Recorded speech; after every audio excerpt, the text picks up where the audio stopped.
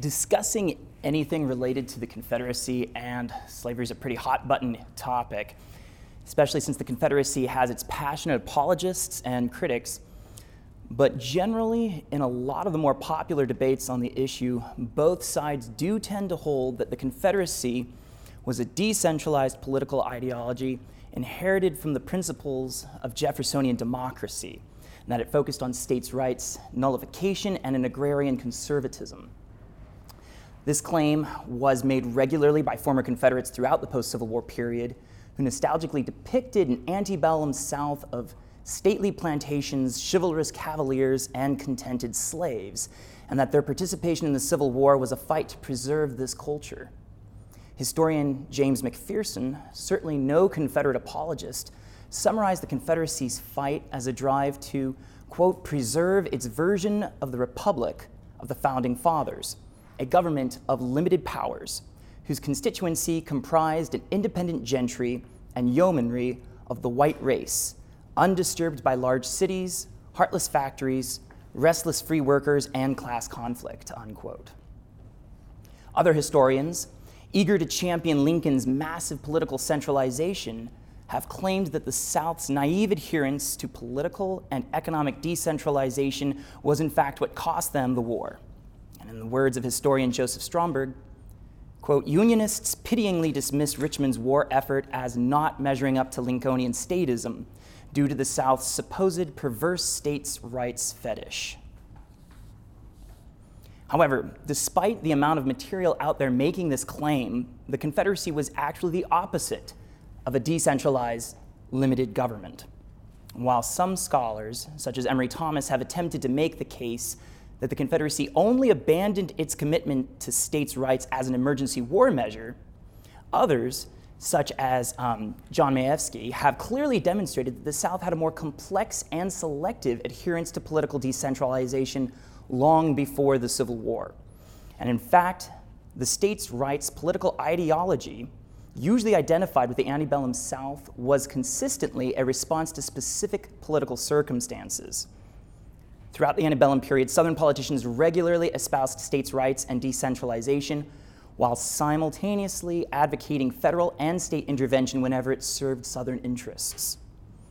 This was not the result of wartime exigencies, with the South, quote, being dragged kicking and screaming, unquote, into the modern age. Rather, it was part of an ongoing antebellum Southern state activism designed to make the slave-based agrarian South economically competitive with Northern entrepreneurialism and wage labor. And when war did break out, the Confederate government, in its need to now defeat the North on the battlefield, implemented a shockingly progressive command economy on a scale capable of rivaling Stalin's 5-year plan, Mao's Great Leap Forward, and FDR's New Deal. So how did the Confederacy get there? As already mentioned, the South was no stranger to state interventionism. It was a necessary component to maintaining an economic system based on coerced labor, in fact. As one Southern politician put it, no economic system demands more government protection than the system of slavery. And that's because slavery, while profitable, is simply not efficient. This observation has been the subject of a lot of economic historical debate over the past 100 years. For a while in the 40s and 50s, and even as late as Eugene Geneviese's work in the 70s, Marxist historians maintained that Southern slavery was actually unprofitable in some sense to slave owners, and that basically slavery was a feudal holdover representing bourgeois prestige and built around paternalistic, hegemonic relationships between master and slave, rather than being pursued for capitalist profits. But in actuality, Southern slave owners were very much interested in the dollars and cents of slavery, and this is something that the recent New York Times 1619 Project actually gets right. Southern slave owners saw themselves as progressive businessmen on the cutting edge of empire building, trying to make the American South a, quote, great highway of nations, unquote. And chattel slavery was a morally justified piece to this empire building, because as South Carolinian Governor James Henry Hammond wrote in his letter to an English abolitionist, there is no such thing as abstract, absolute natural rights, only relative social rights. He wrote, man does not have, quote, strictly speaking, any rights at all. unquote. And since all societies restrict our rights and liberties in some way or another, the economic system of slavery was only different from Northern wage labor as a matter of expediency. Southern planters loudly maintained that slavery's profitability would in fact soon demonstrate that the economic future of the world would be a slave system, not wage labor. But in order to make this claim, Southerners had to contend with the fact that for all of its profitability, Southern slavery was not an efficient system, and especially not so when compared to wage labor. And this is where we part ways with the 1619 Project and the New History of Capitalism, which has claimed that Southern slavery was the source of U.S. wealth and prosperity. According to this narrative, slavery is both America's original sin that we must atone for and the source of our wealth that we must make reparations for. But in reality, slavery actually impoverished the South overall. And if you want to see hard evidence for this, then there's actual figures comparing the output per capita between the South, including its slave population, and that of the North. Southern planters were well aware of the efficiency cost of using coerced labor. They regularly had to deal with runaways, slave revolts, and other forms of slave resistance, all of which required extensive slave patrols to capture and return runaways. In order to deal with these added expenses, Southern planters pushed the costs off onto the government and then the taxpayer. In some cases, this is done by having the state militia perform slave patrols, or even through mandatory slave patrol service by the local inhabitants, which basically served as a peacetime draft. Such laws existed throughout Southern states, but also extended to Northern states as well through the Fugitive Slave Act, which federally mandated that law enforcement in Northern free states had to participate in pursuing and arresting runaway slaves. Many of the free states attempted to resist these laws, and Southerners loudly denounced Northern state nullification and noncompliance with the Fugitive Slave Act. Planters insisted that they would be ruined without this mandated enforcement, particularly in border states where slaves could easily slip away across the border, and then it would be on slave owners to pay for their capture and return if Northern states could simply refuse to comply. Slave owners also used the state to make slave manumission through self-purchase illegal. And this was widespread throughout the Southern states, and in 5 of the Southern states on the eve of the Civil War, slave owners actually had to acquire the permission of state legislatures if they wanted to free any of their slaves. So Southern planters were actually pushing for laws regulating the private sale of legally recognized property in these instances. One of the reasons for these laws was because manumission creates populations of free blacks in the South, and that made it harder for slave patrols if they couldn't simply racially identify who was free versus who was slave. And this, incidentally, is also why the South had tons of laws regulating and prohibiting interracial interactions, including marriage. So we have not just laws on what Southerners could do with their private property, but laws regulating communication and relationships between free citizens. Southern states also tried to encourage the growth and development of the plantation system through state-supported agricultural research, government investment in railroads, and interventionist trade policies. However, despite all of this state intervention, Southerners didn't actually want a centrally planned economy. What they wanted was a government that was capable of providing a guiding hand and encouraging private investment in areas they deemed most essential to growing the plantation system. But by pushing these economic inefficiencies of slave labor off onto the taxpayer, Southern planters were putting a ball and chain on the rest of the South's economy. And this wasn't totally accidental either. Southern planters saw the North's rising middle class of capitalist entrepreneurs as one of their greatest competitors. And they passed laws in the South not only to discourage immigration to the South, but also to discourage poorer Southerners from forming such a middle class. The ruling Southern plantocracy also passed property requirements for political competition to further legislate away competition. The line between Southern freeman and slave could be shockingly thin at times. Southern intellectual George Fitzhugh wrote defending such regulation, quote, "Society is the being, and he, one of the members of that being. He has no rights whatever as opposed to the interests of society, and that society may very properly make any use of him that will redound to the public good. whatever rights he has are subordinate to the good of the whole, and he has never ceded rights to it, for he was born its slave and had no rights to cede," unquote. Thus, on the eve of the Civil War, using government protectionism, Southern slavery was not on the verge of dying of natural causes. It was, in fact, very much alive and well, leeching off of the general society. But the status quo was then threatened with Lincoln's election, as now federal subsidization of slavery through enforcement of the Fugitive Slave Act and slave expansion into the territories would be threatened by a Republican executive. For years, the economic gap between the North and South had been widening, but Southern Democrats had managed to largely control key elements of the federal government, particularly the military, with which they had attempted to acquire vast territory in the American Southwest, Central America, and the Caribbean for the expansion of U.S. slavery.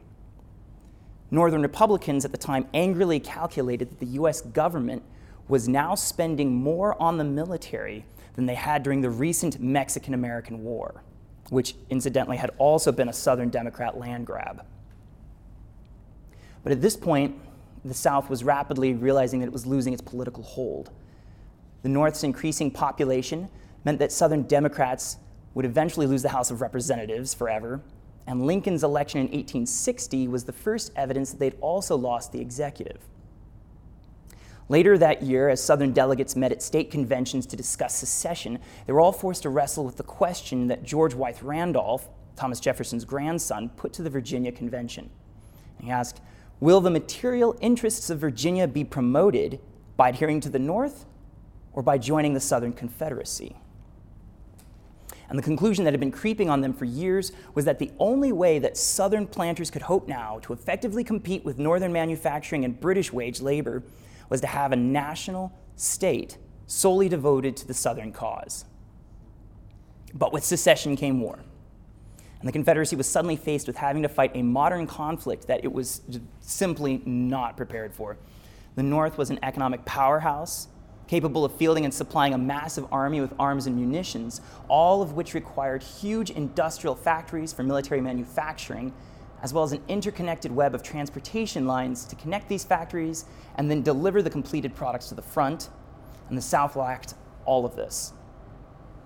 In fact, one county in Connecticut manufactured firearms in 1860 worth 10 times more than that produced in all the Southern states combined. The South's economic policies had been designed only to supply the infrastructure required to meet the needs of the plantations. In fact, the single iron factory of note in the South, the Tredegar Iron Works, had only survived by selling almost exclusively to the U.S. government.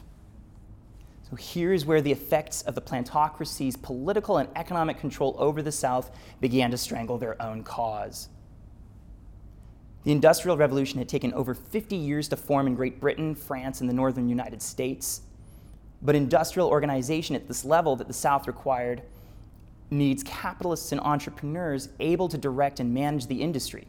In other words, the very entrepreneurial middle class that the Southern elites had mocked in the North and suppressed in their own states. So how could the Confederacy spontaneously and simultaneously industrialize without giving up its plantocracy? In the words of Civil War historian Raimondo Larregui, the South consciously confronted the enemy on the only terms that a backward, inefficient pre-capitalist system might try to fight such a war, by jumping over the capitalist era into a completely new one, an era of a sort of state socialism. The Confederate problem was a unique one at the time.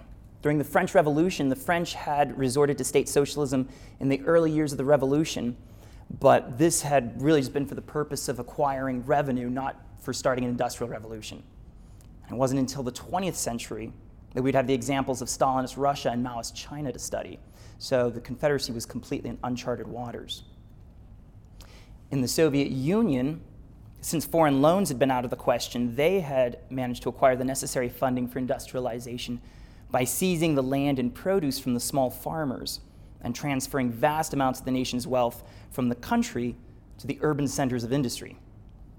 In China, Mao sold Chinese agricultural produce for Soviet machinery in order to bring industry to the countryside. Both cases were remarkably successful if you don't count the millions of people that died as a result of starvation. Through forced industrialization, Stalin and Mao had managed to propel their countries from a near feudal economy into the nuclear age. And compared to these shining examples, the Confederacy was going to attempt to achieve an unbelievable amount of industrialization in just 4 short years, all while facing a military invasion.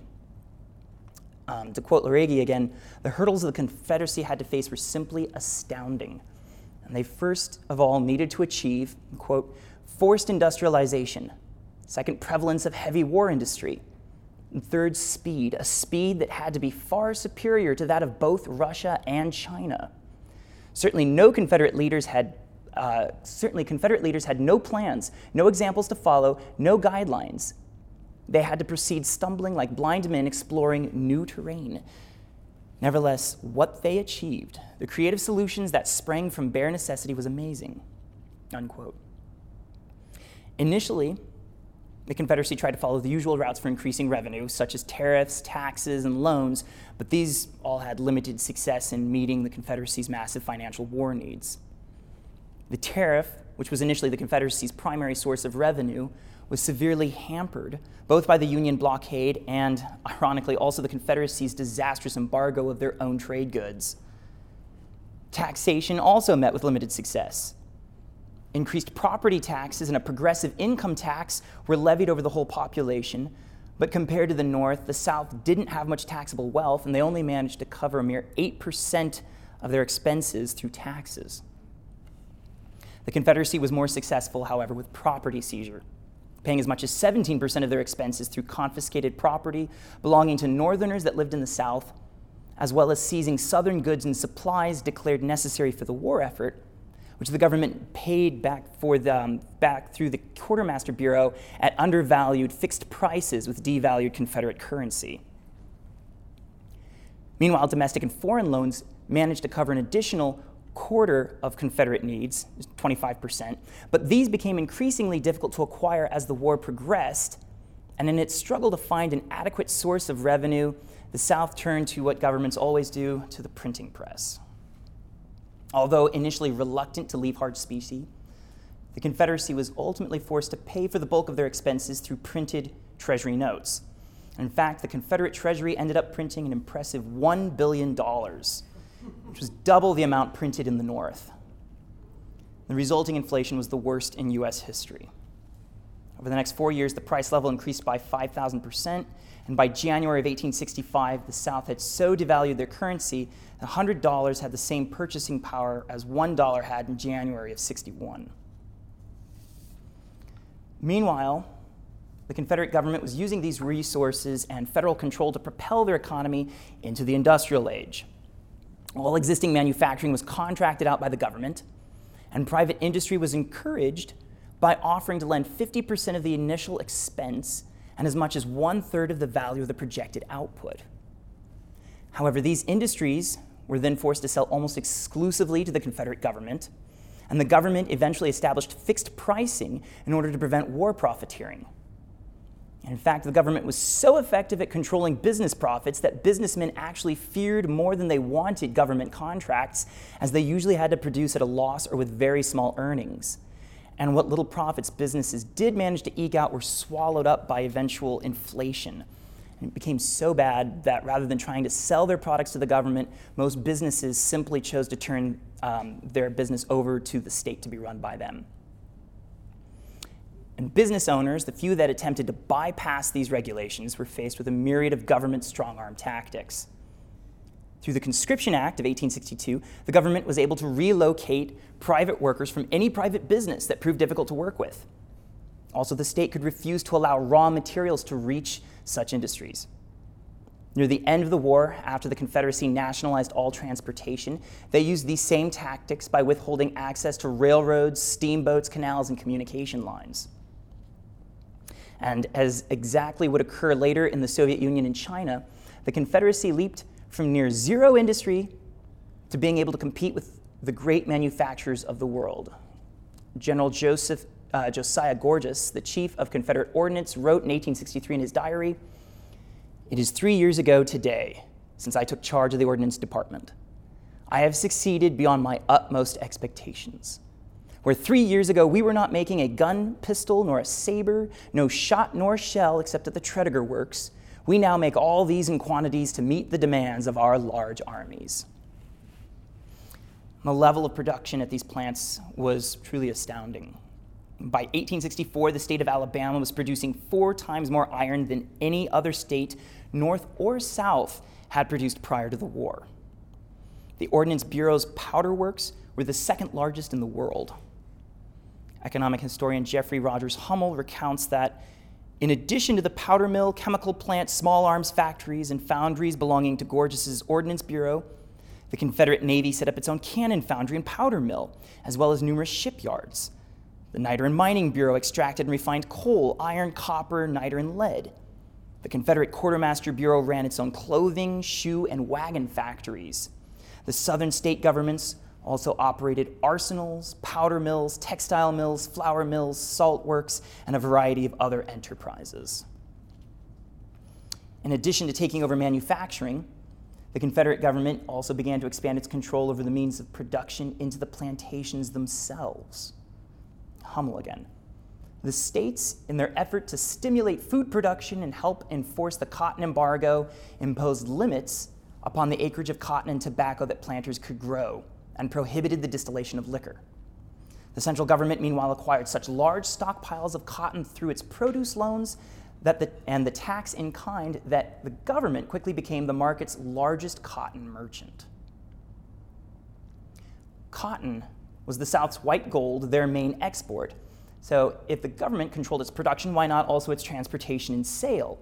In 1863, the Confederate War Department began buying its own merchant ships.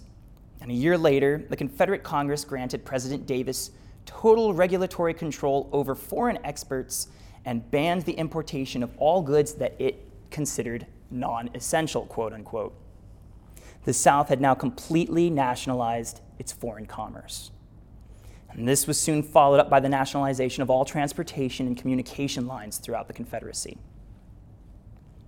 Confederate war socialism had by this point also reached into all areas of society. The Confederate government instituted a nationwide tracking system that required all train passengers to acquire a special government pass in the hopes of being able to catch deserters and draft dodgers.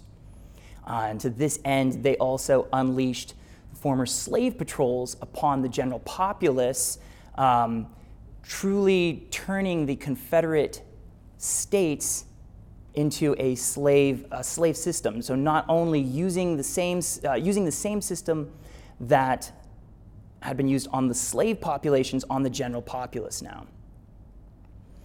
In 1862, the Confederate government instituted the first and most widespread national conscription in American history. As the all-volunteer army had begun melting away at the end of its year-long enlistment, Senator Lewis Wigfall of Texas announced on the Senate floor that we must, quote, cease this child's play. The enemy are in some portions of almost every state in the Confederacy. Virginia is enveloped by them. We need a large army. No man has any individual rights which come into conflict with the welfare of the country, unquote. 2/3 of the congressmen and senators agreed with him, and 80% of the Confederate war population was forcibly mobilized. While initially there were various draft exemptions, these quickly tightened as the war dragged on. However, one notable exemption to the draft that was loudly denounced by poor Southerners was a military draft exemption for planters who owned 20 or more slaves. The claimed justification for this was to prevent slave insurrections. And it wasn't just whites that were conscripted. The Confederate War Department and Engineer Bureau seized slaves from plantations, providing the state with actual slave labor. The massive Confederate state infrastructure grew and expanded until by the end of the war, the national government had gone from 0 employees in 1860 to over 70,000 in a massive, if poorly coordinated bureaucracy that included thousands of tax assessors, tax collectors, and conscription agents. This army of state-paid regulators and enforcers, while adequately serving the single-minded goal of industrializing the nation, were terrifyingly inefficient and routinely misallocated resources, probably not surprisingly. The bloated central state of the Confederacy was now suffocating under its own weight. Back to Jeffrey Hummel. A North Carolinian serving in the rebel Congress complained towards the war's close that the land was, quote, alive with government officials, thick as locusts in Egypt. He said Richmond was full of them, and even in his small hometown, he could not walk without being elbowed off the streets by them. As the North Carolina congressman belatedly realized, Southerners had permitted, quote, too much of brass button and bayonet rule in the country, unquote. These government locusts were now bringing the people to the brink of starvation and poverty. Through inflation, taxation, and reallocation of food, the South was facing widespread famine. Bread riots broke out in Richmond and had to be put down by the militia. Multiple armed revolts appeared all over the Deep South and had to be militarily dealt with.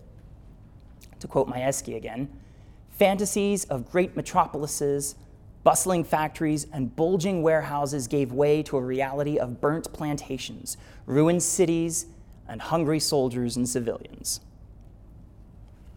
And yet, even as the population starved and the state collapsed in the face of Southern regulations and Northern invasion, the Confederate government still called upon Southerners to cast aside their individual rights in the name of the cause.